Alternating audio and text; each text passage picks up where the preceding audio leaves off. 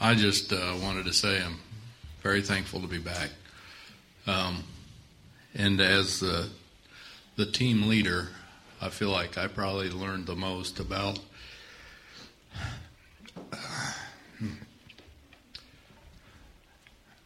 God taking care of us and God being faithful than probably anybody, because I don't know, I think I shared with some of you before that my attitude hasn't been there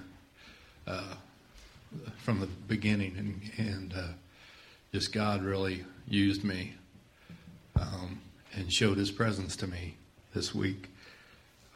One thing I wanted to say is,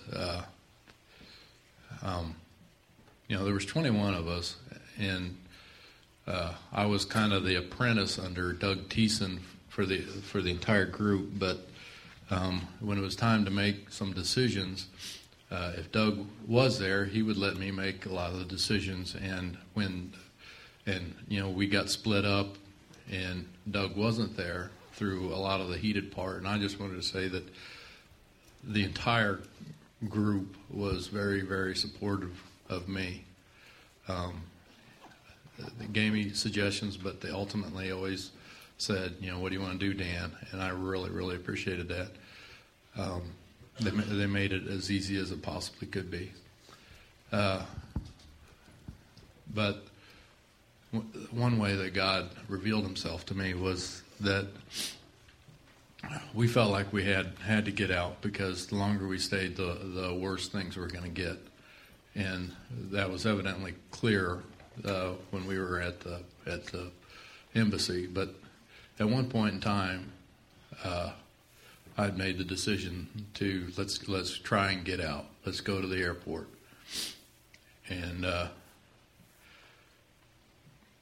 God just revealed Himself to us in that that's not where we were supposed to be. Because during this whole time, we went to the embassy, and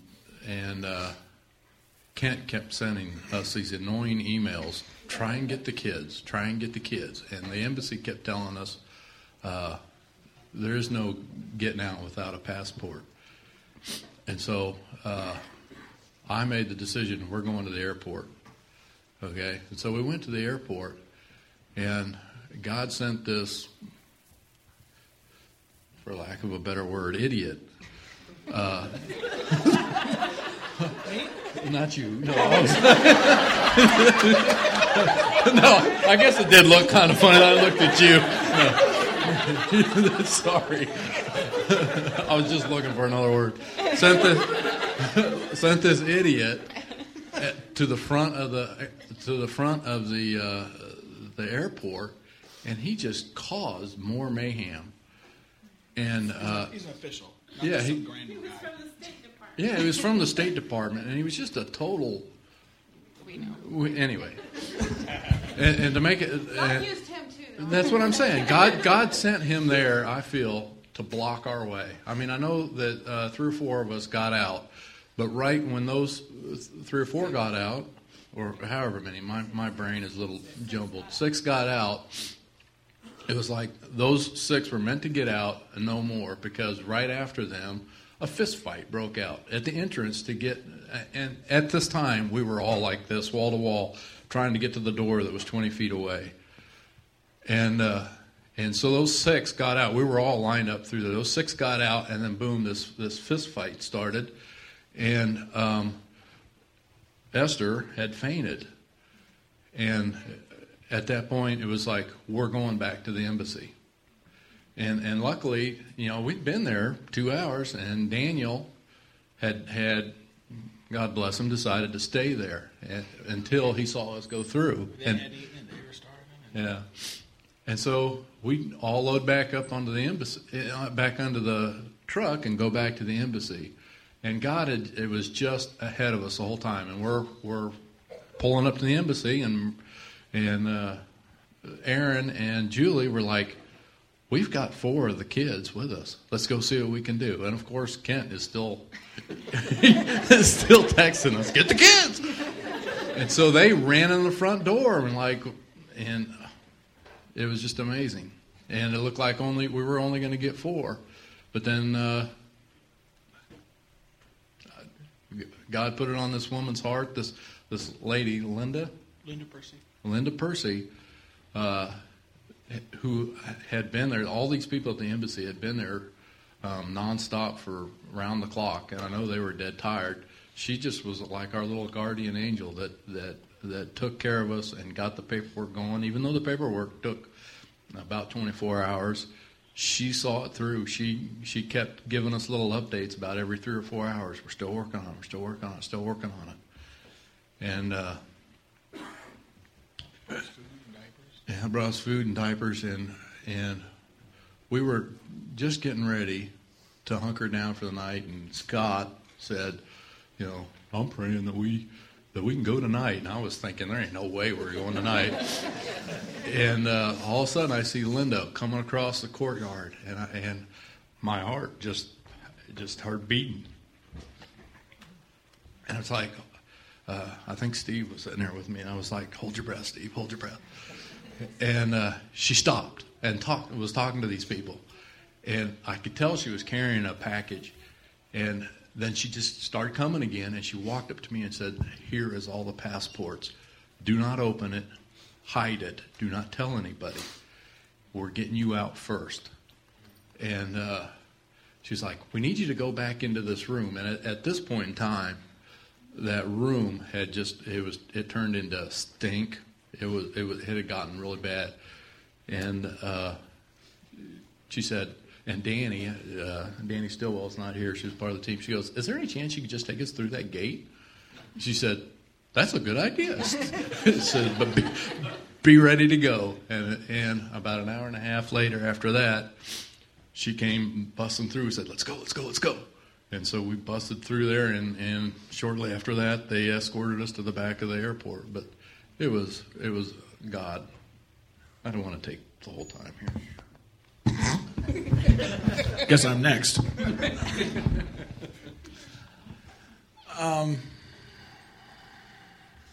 about the other three? Yeah. Oh, Aaron should tell us. Okay, tell us. I don't. The other three. We went back to Oh, yeah. Well, we, Julie and I were in the room with the 4 boys at the embassy, and at first it almost seemed like she was kind of saying, "I don't think I can help you with this right now." And then, I don't know, something happened, and she walked away for a while, and then she came back, and, of course, Julie and I are just beside ourselves in prayer, and the boys are praying, and she comes out and she says, "We can do it, but I'm not doing it without Olivier, who is Wilton's younger brother." And so now we've gone from getting 4 out to getting 5 out. And then I asked her, I said, "Well, what about Woodland and Jackson?" But I don't even think I got it all out. And she's like, "No." I'm like, "But if we," and she's like, no more. She goes, "If we let you bring others, then they're all going to want to come. They're going to want to push them all on you." And she didn't understand that I was talking about kids who were part of this same process. And my attitude was just like, well, if we can, whatever we can get out, we'll take it, And so I took Wilton because it was his younger brother, and we got back on the truck with Daniel. We head back to the orphanage, and while I saw personally the worst thing I had seen on the way back, and to the orphanage, and it was the driver who hadn't eaten all day. He'd been running around doing whatever he could for us. I think he ate a meal early in the morning, and I guess he'd been telling Daniel, "I'm hungry." And so I asked Daniel, I said, "Has TT eaten today?" And he goes, "Don't bring that up." And so, I didn't have anything on me. I had some money on me. So I honestly, I just said, and I pulled out a $20 bill and I handed it to TT. I said, "TT, I know you're starving. I said, I don't know what this can do for you except for maybe give you a couple extra meals when you're able to. I said, but I just want to thank you for everything you've done for us, not just here, but on the mountain and everywhere. And I have no idea how much of what I said he actually understood. But our message of appreciation reached him. And so you could tell he was kind of like renewed. All right, we're doing this, you know. And so we're driving back and we're going through Port-au-Prince. And Haiti's really weird because somehow as soon as dark hits, the throng of people that just massage the ground with their feet and their tires all day long disappear. Who knows where they go, but they're gone. And on the way back, though, there was a tap-tap, which is, I don't know, for those of you who don't know what a tap-tap is, how do you describe it? It's just a pickup made to hold 100 people. Artistically, yeah. And some of them are like the big, like Isuzu trucks with the flatbed on the back, and those are made to hold 300 people.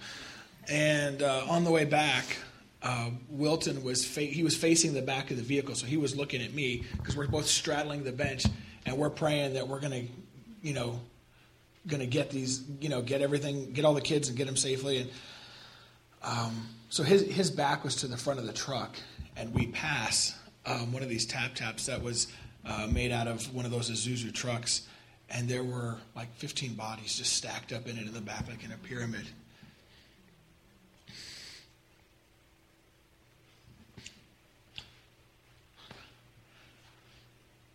And I was just like, thank God we're getting them out of this, man. And we go back, and I told him, I said, don't tell any of the other kids. Just go get Olivier. Don't even tell him. Just get him and come on back. But the word had already gotten out that, and I was worried that these kids were going to be upset, that not all of them were getting out. But they were thrilled. They were just thrilled to be able to get some of these kids to this magical land called Kansas. And while he was getting Olivier, Nicole, who knew that we'd been kind of on this journey all day, when she found out that we were coming back, she had decided to prepare food for me to take back. And we had asked for water, as all we had asked for, but she was providing food for us to come back with. And the girls, the older girls, they're taking like these big cans of chicken breast meat, and they don't have a can. And they have these ginormous kitchen knives, and they're slamming them on the ground with these kitchen knives, trying to break open these cans as fast as they could. And I'm like, oh gosh, I'm like a dad. I'm like, what are you doing? And but they were more than happy, and they're looking at me like, no, it's okay, we're doing good. And so here these kids are who are living on rice and beans every day, and they're preparing a meal for us with joy in their hearts, a meal better than one that they eat every day. But they were just so happy to serve and to see these kids going out. And then I get a message, I can't even remember, somehow, was it you or Kent? Does anyone remember what message I got? I don't remember. Get the other kid, bring them all. Oh, it's something asked about getting the other kids, and I said no, unfortunately not. They can't come. And Kent was like, why? And I'm like, I don't know. I just don't know why. And I had no idea what we were dealing with. Yeah. As Doug Thiessen always says, and he got it quoted from, I think, Daniel, that's not the way we do it in Haiti. So, that's not the way they do it in Haiti. But anyways, we were discussing that we can't get these other kids. We have to just accept the ones that we can get, and that's it. And my wife texted me back, and let me just show you. Where's this? This is the most amazing sound you'll ever hear in Haiti after an earthquake. Ready? Is it going to work? No, we're in the States, so it's not going to work now. No, really? Still sending it. Message sent. All right, whatever. Oh. That is the sound of joy in Haiti, right there. Was yours the only phone? Well, well, there was a short period of time in which we had 2 cell phones working, but mine was the only one that continuously worked. And I got to be honest, for those of you who haven't been to Haiti, they don't have much of anything, but somehow they'll have 2 and 3 cell phones a person. And it's because, I think the reason they do it is because they have 2 different companies out there. One's called Digicel, and the other's called Voila, whatever. But like you could walk across the street, and all of a sudden you're out of service in one, but you have service on the other. And so you'll see people talking like this on their cell phone. Like, and it's just the craziest looking thing. But after that earthquake, you didn't see a single cell phone, except one. And it was passed around from every single. There was no private messages on this cell phone, because if you were holding it and Julie gets a message from her mom, or Dan's holding it and I got a message from my wife, it's just like, yes, well, she says she loves you too. Yeah, okay, and it was one point I'm like, who's Thomas? And this girl Danny's like, that's my boyfriend. I'm like, God, that's hardly appropriate. We're not sending boyfriend girlfriend messages back and forth, But so I get this message that basically says you have to take the other 2 with you. And I get on the phone. Somehow I was able to make, throughout this I could mostly only text, but every so often I could call. And so I called Nick, and it went through. And I told her, I said, look, the woman made it very clear that we are not to bring any other children back except the ones that we have permission to take back. And I'm afraid that if we take back any children more than we're supposed to, that she's going to just say no to the whole thing, and then we'll get none. And I said, so you need to tell Kent that he has to be 100% certain that we have a go on these kids before I take him, because I can't risk what we already have for the sake of more.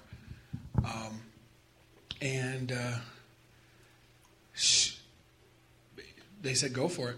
And so the other ones were sleeping, because they always put the babies, no matter how old they are, if they're like this big or smaller, they're babies.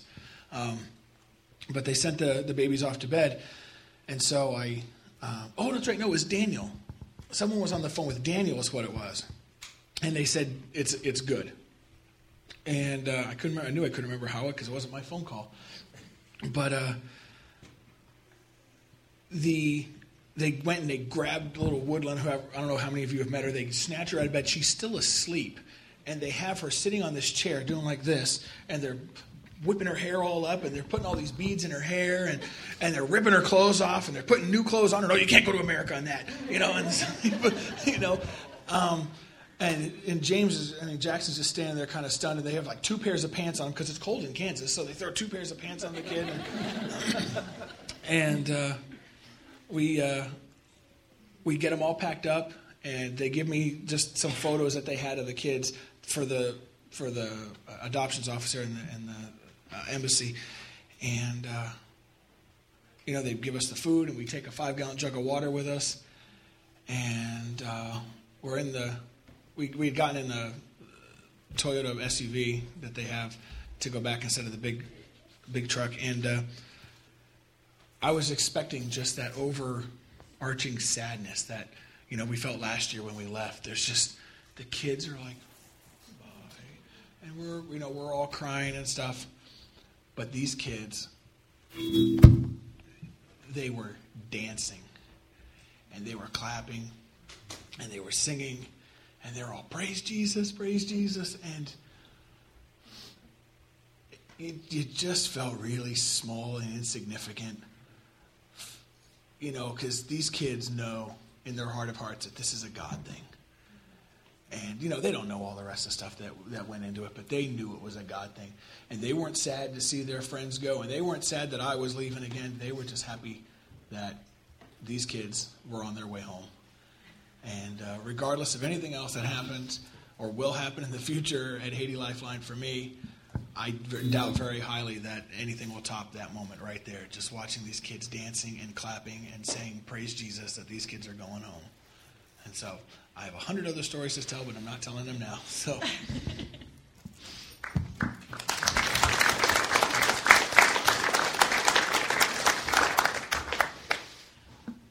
I'm a little relieved to hear that, especially after all the bickering and fighting I saw amongst the kids. Just to see that they were finally happy for other children, not thinking of themselves. It's amazing. I just wanted to give a little story about how the first 6 happened to get out. Like Dan said, this guy, he did seem just a little bit like an idiot. But, in defense of him, he was one man. And there was the police force in Haiti, I guess, is pretty much non-existent right now. I think I've heard that a lot of them are having to tend to their own families and those kind of things. He had nobody for crowd control. And I'm not sure exactly what his purpose was in being there. I'd heard rumors that our group may have been one of the reasons why he was there in the first place, and he was really trying to get our group out. I don't know. I like to think that why he did things the way he did was partly because of his own agoraphobia. And because he kept telling people, stand back, don't make any sudden moves. I'm concerned for my own personal safety here. And finally he'd had enough, so he just marched right on through the crowd. And one agoraphobia attracts another agoraphobia, and he stopped right in front of Matt Brandt. And he looked at Matt and he said, now you're going to need a piece of paper to write on. And Matt reached in his pocket and pulled out 2 pieces of paper, and he gave them to the man, and he wrote 1 on one and put his initials on it and gave it back to Matt, and he wrote 2 on the next one and his initials, and he gave it to me. And there was a woman standing next to us, and he wrote 3 on hers, and Johnny was on the other side, and he put 4 on hers, and we knew us 3 were on the plane. And he had been previously saying that there was only 16 spots on the plane. So as the crowd pushed in, we found ourselves back in a little stairwell and right next to the door. And eventually a policeman came out, and it was interesting because it was so hot and oppressive, and the crowd all around, and it was just overwhelming. And a policeman came out, and I believe he was saying that they were going to be given priority, not to the Haitian Americans, because there was a huge crowd there, and they all had American passports, but they were mostly Haitian Americans, and they were going to be given priority to the natural-born citizens. And he kept grabbing my hair while he was doing that. And he was a Haitian policeman who was saying this. And I could tell this was really riling the crowd up. It was making people really, really mad. And right about that time, they opened the door and they started letting us go through. And we ran through the airport. And there was a lady sitting at a little coffee table stamping passports. And she stamped our passport, and we walked out onto the tarmac, and I swear it dropped 15 degrees in temperature. It was amazing. And I thought, oh, it's just going to be us 3. And I looked back, and I saw Phil and Richard and Trenton coming through. And I didn't know how those guys got out, because they were kind of on the other side of the crowd. And it was just incredible to me that they were on the other side of the crowd. But I guess the policeman had gone and pulled them specifically out, and that's how they had gotten out.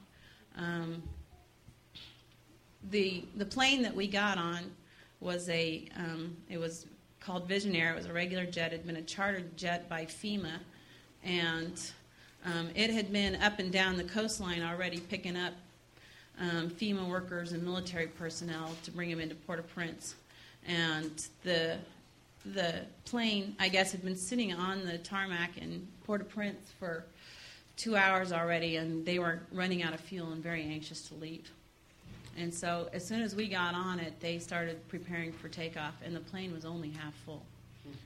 And there was a lot of, had this guy been a little bit more organized, the whole team could have got out. A lot of other people could have got out too. But just the way things turned out, thanks to God's handiwork, it didn't work out that way.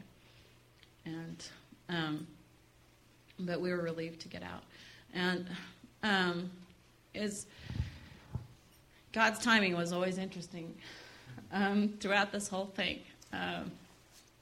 There's right before the earthquake hit, Matt and I and Esther had gone downtown to the supermarket and had picked up water and ice and supplies and stuff. And Nicole, just like the day before, had been telling us how she wanted to cook our evening meals.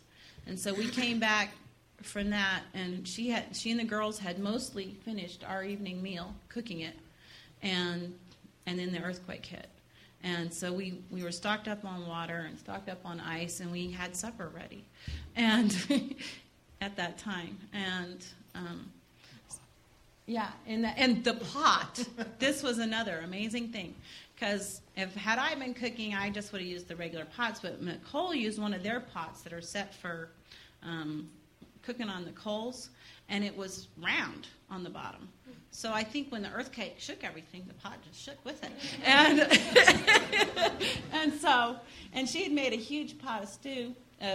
She was making spaghetti, and I added some beans to lengthen it, and I fed our team that night. I gave it to the orphanage. The whole orphanage ate the next day from this one pot of stew, and it was a great thing. And there's a lot of other things I could point to that were God's timing. Some of you know we've been up on the mountains that Saturday before. If it had hit when we were up in the mountain, I don't know if any one of us would have been alive at certain points, because it was a very treacherous thing up there.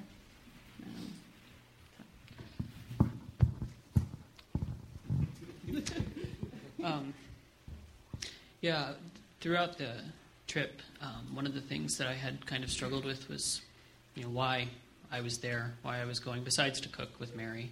We had a great time together. But, I had a lot of fun with the kids, and I actually got to teach English for their classes while I was there, and was scheduled to do it for the whole week until the quake hit. But I had taken a walk with a couple of the boys back to the back wall, and they were showing me some plants back there. And then I just felt like we needed to go back up to the front. And so we walked back up to the front and sat down on the front porch. And this was probably 5 or 10 minutes later when the quake hit. And that whole back wall where we were fell down. It was amazing. And I realized as I was standing out there, and I had one of them with his arms wrapped around me crying, and I was trying to hold myself together as everybody's running around, that those kids just needed someone there to tell them it was okay, because they're there alone most of the time.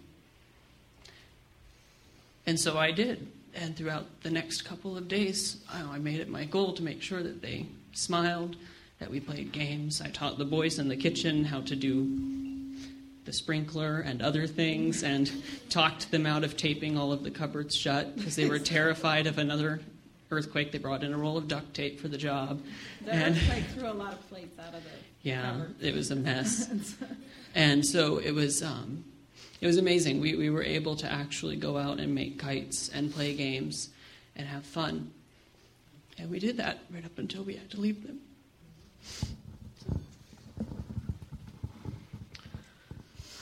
Well, there's two things that definitely stood out in my mind from this trip. First is that God has a plan and is in control. And the second is that God answers prayer. Kind of go along with what's been said, just that the front wall also went down, at least part of it. And there's people standing out there 30 minutes before the earthquake hit. And after it, some people were running, and we thought a baby had been trapped underneath the wall. And Esther was there crying and praying, and all of us were trying to help. And we went off to get tools, just a dead sprint. And by the time we got back, it was discovered that the baby wasn't there and had been moved shortly before. And there was rejoicing, and so we also realized that we need to put up some barricade there, just for temporary means. And people up and down the street were praying or praising God, and it was just amazing to see. Lots and lots of people came up to ask if we were all right, if anybody was hurt inside the orphanage, and even offering to help in some cases. And throughout the next couple days, during the night, you'd hear, especially the first night, you'd hear singing almost the entire night, praising God. It's just something new to me that immediately the church's immediate reaction was to go out there and help and do what they could. And just, even in the face of this disaster, they were praising God. And skipping forward just a little bit to when we were at the embassy and we were waiting on these visas, it seemed to be, we didn't know how long it would take. They'd say it could be 1, it could be 5 hours, and conditions had gotten pretty worse, or kind of gotten pretty bad. They didn't have food to offer people anymore. The place had gone a mess, and there was nothing we could do except wait, and just feeling kind of helpless that way. And I just, I know a bunch of other people were praying for us at that time, and I prayed as well, just that if he could get us out that day. And what do you know, he actually did. And I'm just very grateful that he got us out of there, and before it became any worse.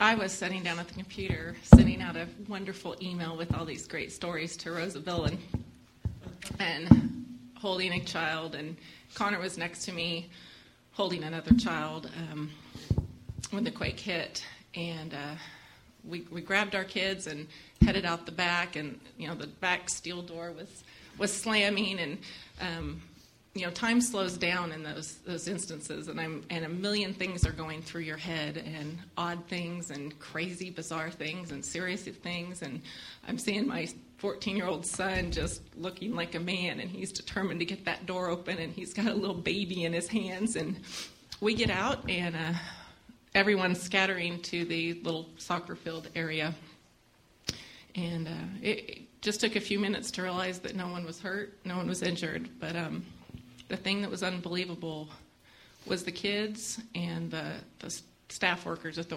orphanage immediately were down on their knees praying, immediately praising God and praising Him. And they didn't know that someone wasn't dead up in the room, or that we had missed someone or anything. And backing up a little, right after the earthquake hit, it was so loud, and then it was just silent for, 3 or 4 seconds. And then this surge of sound of people screaming and wailing just surrounding us was there for I don't know how long. My time frame is messed up. But I was just amazed at how quick these people are to praise God. They're used to hardship. And because of that, they have total confidence that God is involved in everything. And like I think someone said when we were picking up bricks, thinking someone was dead under the wall, people were even walking down the streets, "Thank you, Jesus. Have mercy, Jesus," just immediately after. And it was a neat thing.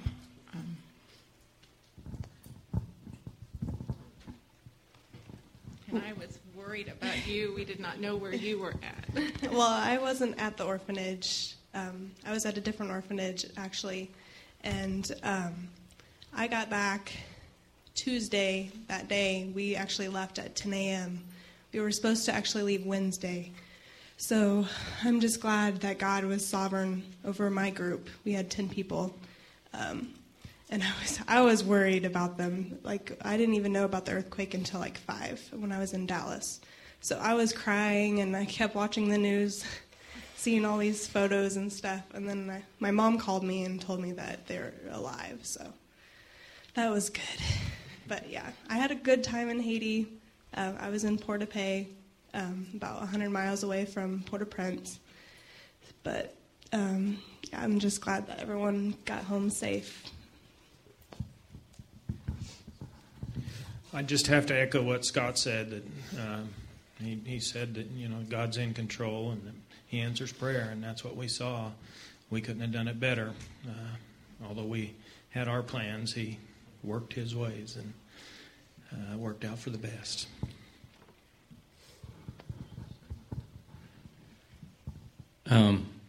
I just wanted to end with giving God the glory. And just real quickly, if I can do this real quickly, just some of the team's attributes, the individual people. We had fabulous food. We had fabulous tech support, the man with the with the phone. We had the girls, especially Woodland on the way back, and Jackson, the other little boy, just keeping them all together, being mothering to them, keeping them calm. Woodland didn't actually start crying until last night at the hotel. We had our ace in the hole, Phil. Yeah. I didn't know Phil at all before we went. And talking about a guy with a servant's heart, this guy was incredible. And then on top of that, it was like, the generator was down.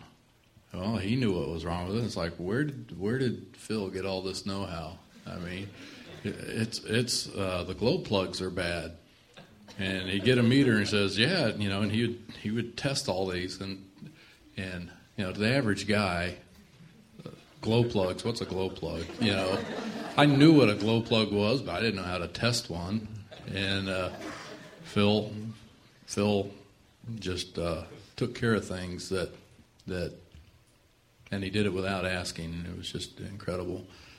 I know I'm missing people, but I just wanted to say that God put individuals together for a purpose, and it was like he was running with the football the whole time, and he brought certain people to block at certain times and certain people to carry the ball at certain times, and he coordinated this whole thing, and he just revealed that to me, and it was just incredible. I know we've only heard a few of the stories, but it was just incredible the way he did that for us. And not to be a mic hog, but I figure everyone would appreciate this. It's a conversation. It stems from a conversation that Doug and I had with Pastor Daniel when we had gone up into the mountains. And I share it with you. It's quite humorous, but when I look back on it, I can draw incredible spiritual truth from it. At least it's incredible to me, especially considering what we experienced. We were up in the mountains, and this church was basically saying, we need a new building. Help if you can, please.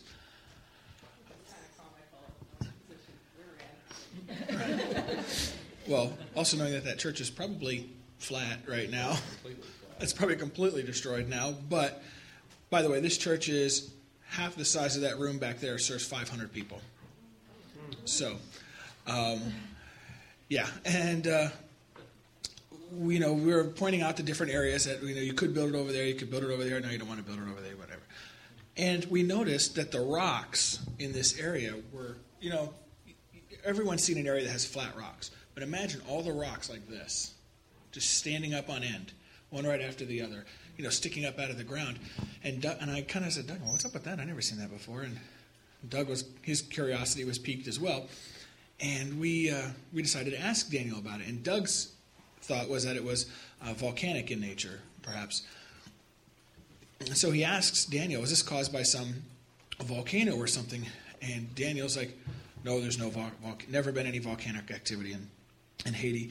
And Doug and I we really wanted to know what was up with this. This is crazy looking. And so we were really pushing him, kind of probably harder than we should have, like he knew. And he says, the ground never moves in Haiti.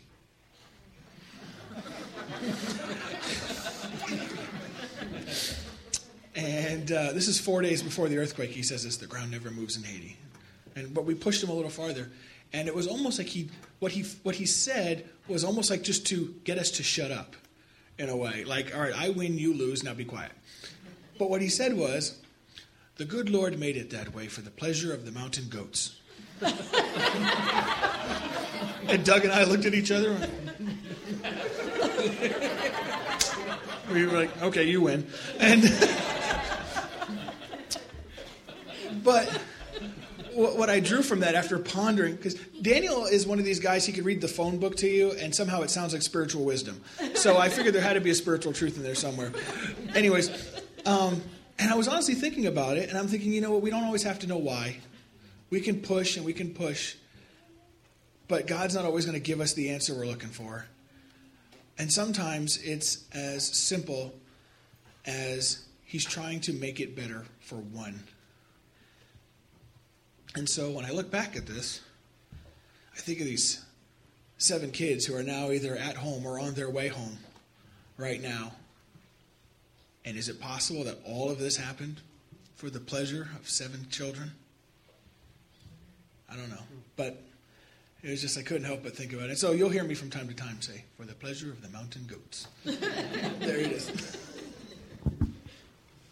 Do we have time for questions or anything? Or? No? Okay. Was there a little bit of prayer going on here or something?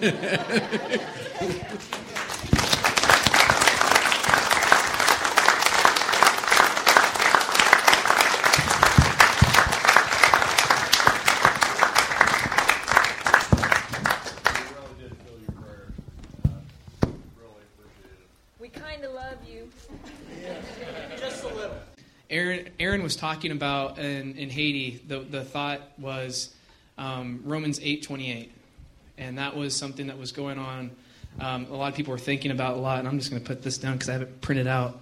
What can you say, in this kind of situation? And so there's nothing that I can add to, but just to say what God has been doing in this situation. And I was going to talk about Romans 8:28, and I'm going to just sum up what the main bullet points were that I had. But I just want to read the passage because the passage speaks so much truth for this situation that really I don't have to elaborate too much on it. And just, Paul talks about Scripture is God-breathed, and it's useful for all these different things. And what a better example in this passage of Romans. It's just amazing. And when I was reflecting on it, and he talks about creation groaning with this anticipation for the restoration of all things. And there's this picture of this almost but not yet sort of idea that we're kind of here with the kingdom, and Jesus Christ has established the kingdom, right? But it's not yet fully here. And I get that. I get that when we see friends that are in a place that we have no idea what's going on, and we're scared and we're frightened, and you get this sense of creation at unrest with itself. But then it says the most affirming thing, and John Stott actually says this about Romans 8:28. He says it's been, in essence, a pillow that weary Christians have been able to rest their tired heads for years. Romans 8:28. And so I just want to read that whole section starting in verse 18. So you're welcome to open your Bibles up if you want to. It says this: I consider, and I'll give you a second. Before that, let me just pray. Father God, I just thank you for bringing our family back. Lord, we have shared meals with each other. We've watched each other's kids. We've hunted and we've fished together. We've camped. We've done Bible studies together. Lord, this is our family, and we are so happy to have them back. And it has been such an emotional week, and I feel like we've all felt and gone through every possible expression of emotion that you've blessed the human body with, God, and we just can't help but praise you, God. You are wonderful. You are amazing. And to say what happened in Haiti was a miracle with our group and with your timing is an understatement, Lord, that it really is a true display and testimony of the ways that you can use the worst of worst situations for your glory. And God, I find absolute comfort in that, and that's what this passage is about. And so, Lord, would you just open our hearts more than anything to teach us, but also just to be expressing worship. God. We want to be worshiping you and praising you just like those in Haiti were doing right after the earthquake. So, Father, be with us, and it's in Jesus' name, amen. Romans 8:18 starts by saying this: I consider that our present sufferings are not worth comparing with the glory that will be revealed in us. And as I read this, just take bits and pieces. There's, as Mike will say, there's nuggets hidden within the text that are waiting to be found, and there's nuggets in this text. And so just be asking this, God, what do you want me to hear? He says, I consider that our present sufferings are not worth comparing with the glory that will be revealed in us. The creation waits in eager expectation for the sons of God to be revealed. For the creation was subjected to frustration, not by its own choice, but by the will of the one who subjected it in hope, that the creation itself will be liberated from its bondage to decay and brought into the glorious freedom of the children of God. We know that the whole creation has been groaning as in the pains of childbirth right up to the present time. And I love that language. That creation has been groaning as in the pains of childbirth right up to the present time. Not only so, but we ourselves who have the first fruits of the Spirit groan inwardly as we wait eagerly for our adoption as sons, the redemption of our bodies. For in this hope we are saved, but the hope that is seen in is no hope at all. Who hopes for what he already has? But if we hope for what we do not yet have, we wait for it patiently. In the same way, the Spirit helps us in our weakness. We do not know what we ought to pray, but the Spirit himself intercedes for us with groans that words cannot express. And I'm sure we felt that way this week. We had no idea what to pray. And when I got the call from First Grace and then Rosa that this happened, I had no idea what to pray. And it's so assuring, real quick, that we don't have to. And it's not about us coming to God and saying that magical spell that he says, yes, that's the right spell. Now let me answer that prayer. That before we even know how to pray or what's going through us and processing, that the Spirit itself is groaning words that go beyond expressions towards the Father, interceding for us. And he who searches our hearts knows the mind of the Spirit, because the Spirit intercedes for the saints in according with God's will. And then in 28, and we know that in all things God works for the good of those who love him, who have been called according to his purpose. And we know that in all things God works for the good of those who love him, who have been called according to his purpose. I had some just little bullet points that I wanted to share. And I'm not going to go through all those because it was, God has worked in so many different ways. Because if anything, I feel like we need to drive this point home more than anything, that there is nothing that could ever be done for those. First, look at the verse itself. Who are these promises? This is a promise that God has made to who? For those who love him, that are called according to his purpose. This promise is not a promise that's made to non-Christians. Piper says this real quick. Let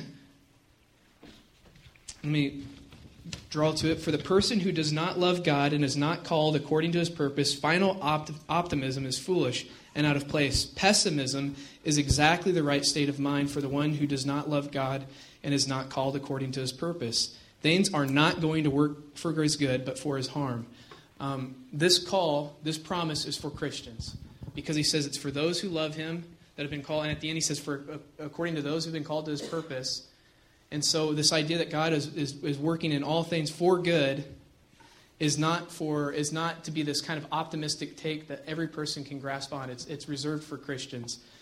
But, and this is the big but, and this is what is so wonderful, and this is what we're hearing in these stories of you guys telling us this, is that there is not one single thing in our lives that has ever happened in the history of humanity, that is happening right now, and that will happen in the future, that can outdo God. That is amazing. Because I really struggled for a long time, and Mike and I have had a lot of conversations on this, and Jared and Ken and I, we've talked about how does God deal with suffering, and what does that look like? And I've been in this dangerous area of theology when I was in college called open theism, and I could talk to you about how horrible that is and how destructive it was for me spiritually. But it's so comforting when I come to Romans 8:28, and I know this, that it's this, and we know that for those who love God, all things work together for good. He's not saying that everything that happens to us is good. In the sense of this, a person could die tomorrow, that we know could be murdered tomorrow, and that thing in and of itself isn't good, but God is so powerful that he can work for the good of that situation. And so something like an earthquake in Haiti happens, in ways we're not even realizing. We're a church of about 120 people, and yet we listen to countless ways in which God was working for good in such a horrible situation. And that's amazing. If there's ever a time to proclaim the sovereignty and providence of God, now's the time. Because we're this small church in Podunk, Topeka, Kansas, that meets in a rented-out Christian school, and yet we can begin to proclaim all the ways in which God has been good to us. And that's just one story. That is one story of the countless thousands that you're beginning to hear. And how amazing is that? That we can rest our heads, our weary heads, and you guys are literally weary, and Dan is crazy. He's going to work today at 2 o'clock, which is just amazing. But we can rest our heads at night knowing that fact, that we may spend the rest of our lives in a bad or rough situation, but God is working it. And it's more important to realize this, that we can't interpret this, and this is the danger of this scripture, that it means that God's going to bless you in this life right now. That doesn't promise that if you lose your job tomorrow that He's going to bless you right around the road with a better paying job. He may choose for you never to get a better paying job because He wants to teach you something. This verse, and actually at the end of this verse, is talking more about working out or how we are being conformed to Christ's likeness. So really this verse is all about God's glory. And so when crud happens to us and horrible things and we're damaged by life, because that's what it's like to live in a fallen world, when that happens, our reaction shouldn't be, why God are you allowing this to happen to me? But God, how is it through this event, what has happened this week, how can you be glorified? And how can I be used? And if we're just open to that and we're just conduits of God's amazing grace and work, we can begin to see in all the different ways that He's worked. I mean, not only was it amazing how God was using those people there, but what about the fact that Eric took the time to just put up a thread board that we could communicate with each other, or that Ken had went to Haiti a couple years ago to make a promotional video, and then that website got over 14,000 hits in one day.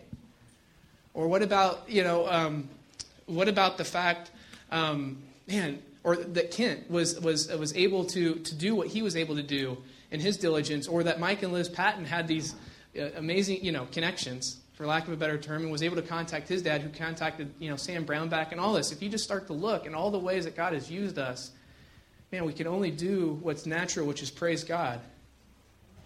So that's all I have to say. Just know this, that there is nothing in this world that will ever happen to us that have been called and claimed as Christians that have accepted Christ. We never have to worry that God isn't doing something in us to work towards His future good, for His future glory. That's not promising material wealth.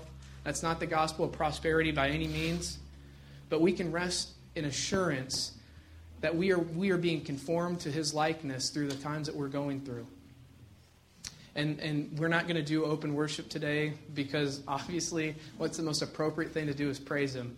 And so that's all I have to say. And the worship team can come down, and we're just going to spend the rest of the time just singing and praising God and delighting in all the ways He has blessed us. And that's it.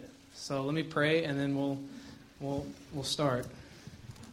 Father God, we just thank You for this day. I don't know what else to say other than that. I'm so happy and overwhelmed, as much as I am able to be overwhelmed in the fact that my friends and people that I love dearly so much are back. It was a whole host of emotions that we as a church went through this week, Lord, and we know after Tuesday that this body has been changed, Lord, and we don't know exactly what You're doing at this point, but we're starting to see glimpses of Your glory in our lives breaking through.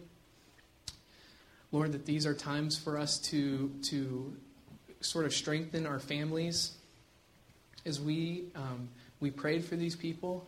And Lord, we don't know why You do all the things that You do, but we know that as Christians that You are doing them for Your good in the end, that You can take the most evil, bad situation and You can allow it to work so that Your glory is proclaimed.